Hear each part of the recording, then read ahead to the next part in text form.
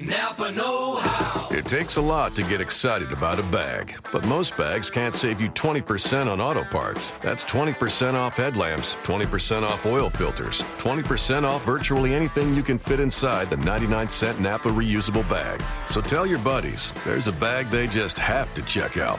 Quality parts, helpful people. That's Napa know-how. Napa know-how. At participating Napa Auto Parts stores while supplies last. Minimum 3 items. Exclusions apply. Offer ends 10/31/17. You are Locked On 49ers, your daily San Francisco 49ers podcast.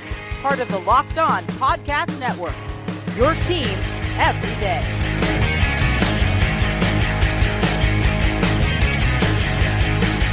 Welcome to Locked On 49ers, part of the Locked On Podcast Network. I'm your host, Brian Peacock. Thanks, everybody, for joining me today. Going to be getting into wide receivers and finishing up the offensive side of the ball.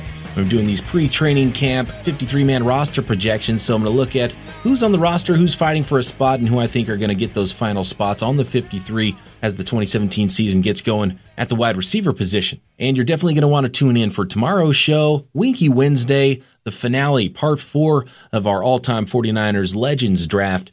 So that's going to be lots of fun. I want to remind everybody to subscribe to the show on iTunes. Please rate and review the show. Those ratings and reviews really help us getting ranked higher and helps more people find Locked On 49ers. If you know somebody who might like the show, please let them know about it. You might need to find someone and help them download the show on their phone or get them subscribed so it's automatically on their phone. I know some people aren't as technologically advanced and the whole podcast thing escapes them, so some folks might need a little help in that regard. But I don't want any 49ers fans deprived of Locked On 49ers daily podcast. Mostly daily right now in the slow part of the offseason. We're going to be fully daily again, 5 days a week once training camp and the season gets going. Don't you worry about that. Follow me on iTunes at BD Peacock. Email the show, LockedOn49ers at Gmail. We're now streaming on iHeartRadio, and you can now listen to Locked On 49ers and some of the other Locked On podcasts on Spotify. So big things happening. The Locked On Podcast Network continues to grow, so fun time to be part of the podcast network. And fun time to be 49ers fan because the arrow's pointing up. Let's look at the wide receiver position today. But before actually we get to wide receivers, I do want to point out one article that came out. It was on Bleacher Report by Doug Farrar, and he ranked the 10 best offensive schemes in the NFL.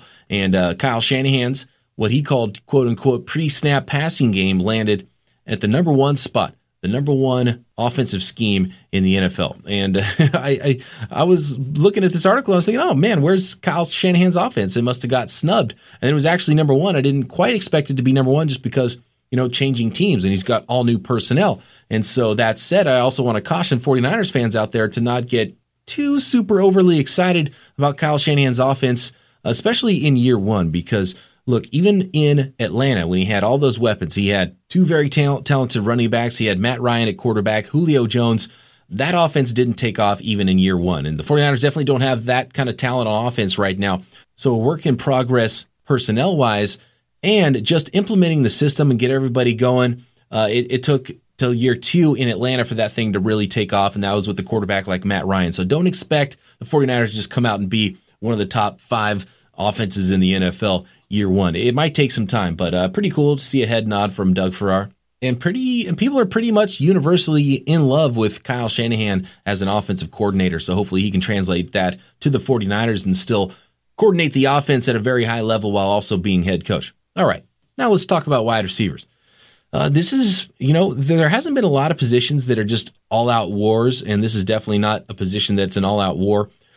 Pierre Garçon is the one guy I heard somebody on a fantasy show the other day talking about how they think Pierre Garçon's going to get the most targets at wide receiver of any receiver in the NFL for multiple reasons. One, because the thought is the 49ers won't be good again and they'll be coming from behind, so they'll need to throw the ball a ton late in games. The other thing that Pierre Garçon is, there's such a big gap between him and the other receivers that he's the most painfully obvious number 1 option in the passing game, and that just every time they can, they're just going to funnel the ball into Pierre Garçon. Is going to be the number 1 read on every play. And I can't really argue with that. I mean, that makes sense. Pierre Garçon might very well put up crazy numbers just because he's the most obvious number 1 receiver in this offense. You have Jeremy Curley, who's the only holdover that the 49ers thought they wanted to re-sign, so they brought him back. He's most likely going to be the slot receiver. Marquise Goodwin's going to be the speed guy on the opposite side on the outside from Pierre Garçon.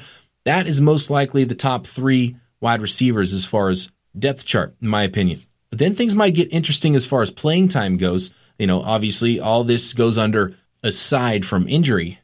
So there's 3, and I think those guys have a really good shot at making the roster. Then you have Aldrick Robinson, who was a free agent brought in, familiar with Kyle Shanahan, and then the rookie 5th rounder Trent Taylor. That's 5. And again, this is a position where I think there's going to be one spot up for grabs.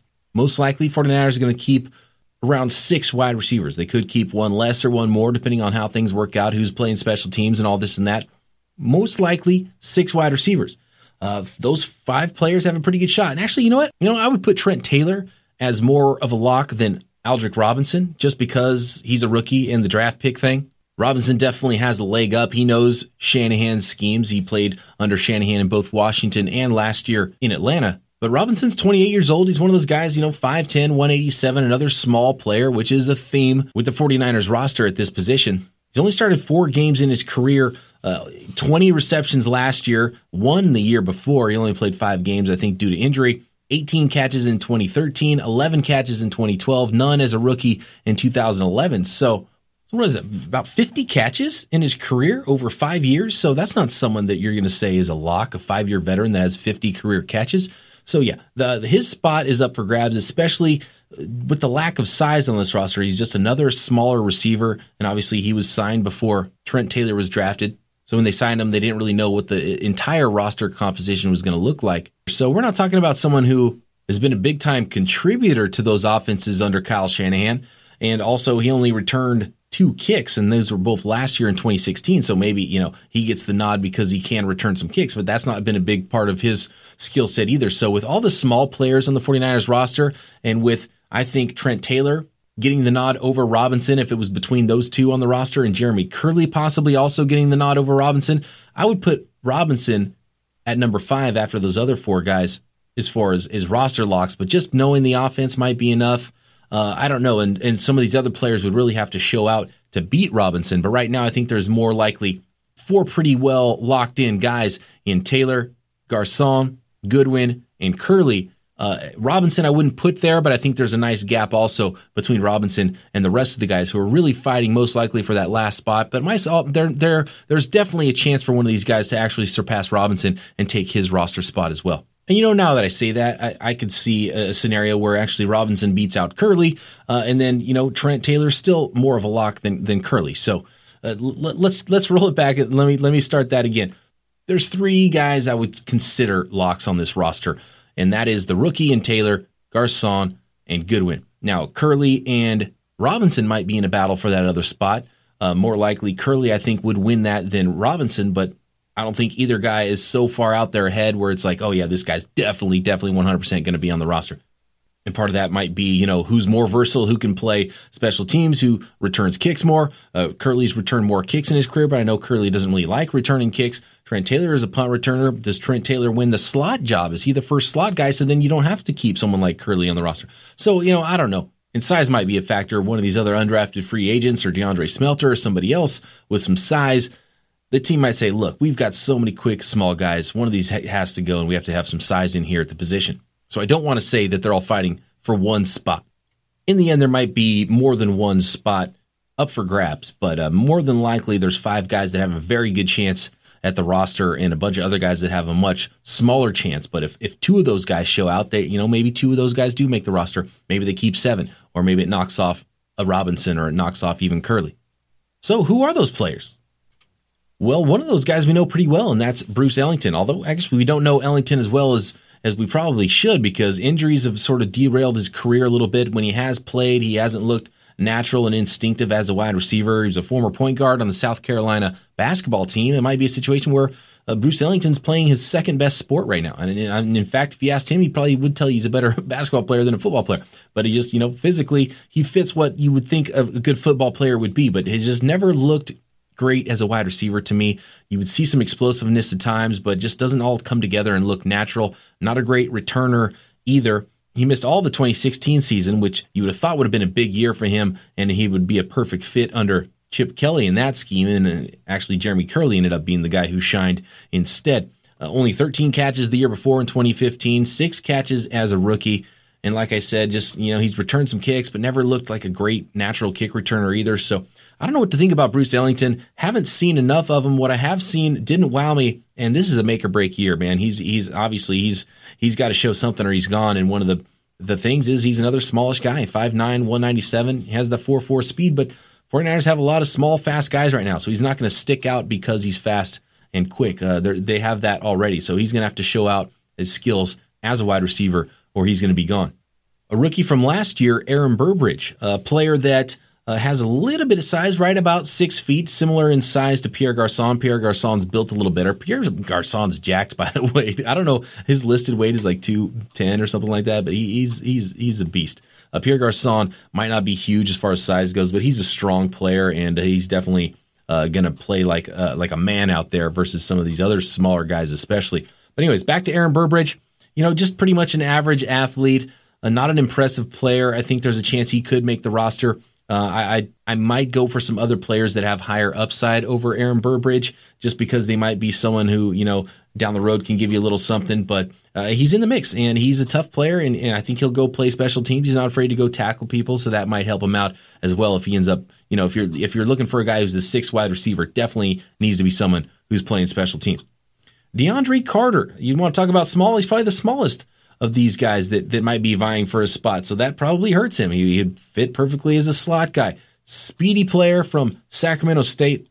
Probably a long shot just because of how he projects as a player and how full that position group is. Look at this. So guys who would probably be better slot receivers than outside receivers, players who are 5'9" and under on this roster right now, you've got 1, Jeremy Curley, 2, Aldrick Robinson, 3, Trent Taylor, 4, Bruce Ellington, 5, DeAndre Carter, 6, Victor Bolden. So all those guys profile really similarly, and it's going to be really, really hard for anybody to stand out, and nobody's going to, it'd be a major upset if one of those guys makes the roster over Trent Taylor, who was a 5th-round pick. Jeremy Curley was re-signed because they liked what they saw on film at the NFL level. Aldrick Robinson is a holdover from Kyle Shanahan, knows his offense. Obviously, Shanahan likes him enough to have brought him to his 3rd team. Now, it's going to be tough for any of the smallish guys to break through and be that 6th man unless they're a great returner, good on special teams, and really just show some outstanding ability in training camp. So, who's got some size? Well, DeAndre Smelter, yeah, he's still around, and he does have some size, and he's the only one that's really got that over 6 foot tall, 6'2", 225. He's got that body type.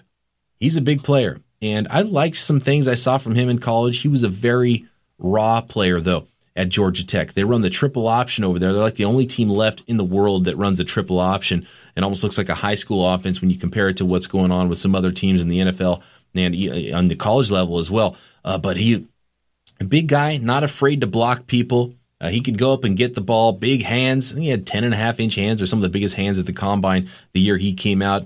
Pretty good athlete, runs 4.5s, moves well for someone who's 6'2" and 225 pounds or whatever it was.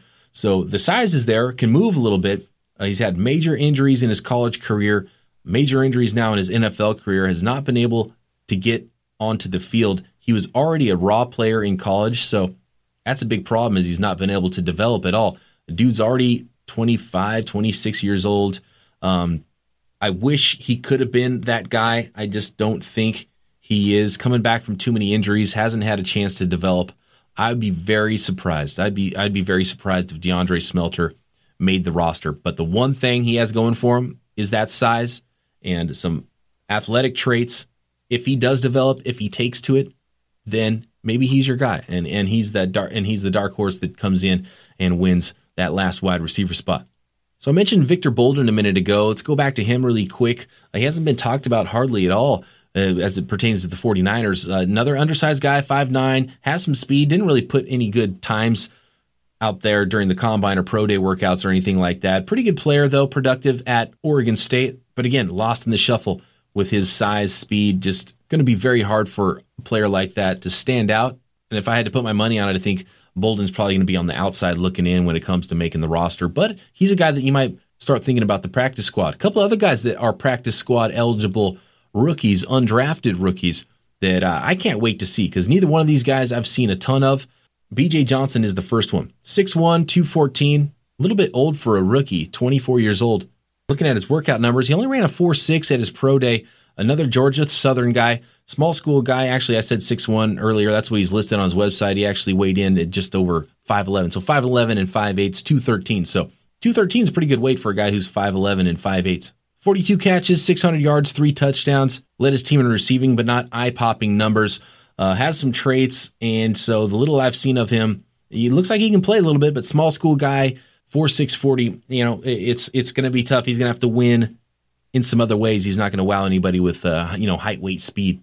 Another player that I can't wait to see, and another guy who didn't run very well in workouts, that's Eastern Washington receiver Kendrick Bourne. He played on the opposite side of Cooper Kupp at Eastern Washington. He only ran a 4.68 at 6'1", 203 pounds. So some good length. And aside from DeAndre Smelter, the only guy competing out there that's over 6 feet tall. And, hey, this might not be the end. They might still be looking at guys and looking at other teams' rosters and looking at free agents and still bringing some guys in for training camp. But right now, this is the last guy I'm going to talk about today. And Kendrick Bourne, I think the second round Cooper Kupp was drafted by the Rams, if I'm correct there. But there were still plenty of footballs to go around at Eastern Washington. Bourne, still as the number 2 receiver, was able to catch 79 balls for 1,200 yards and 7 touchdowns.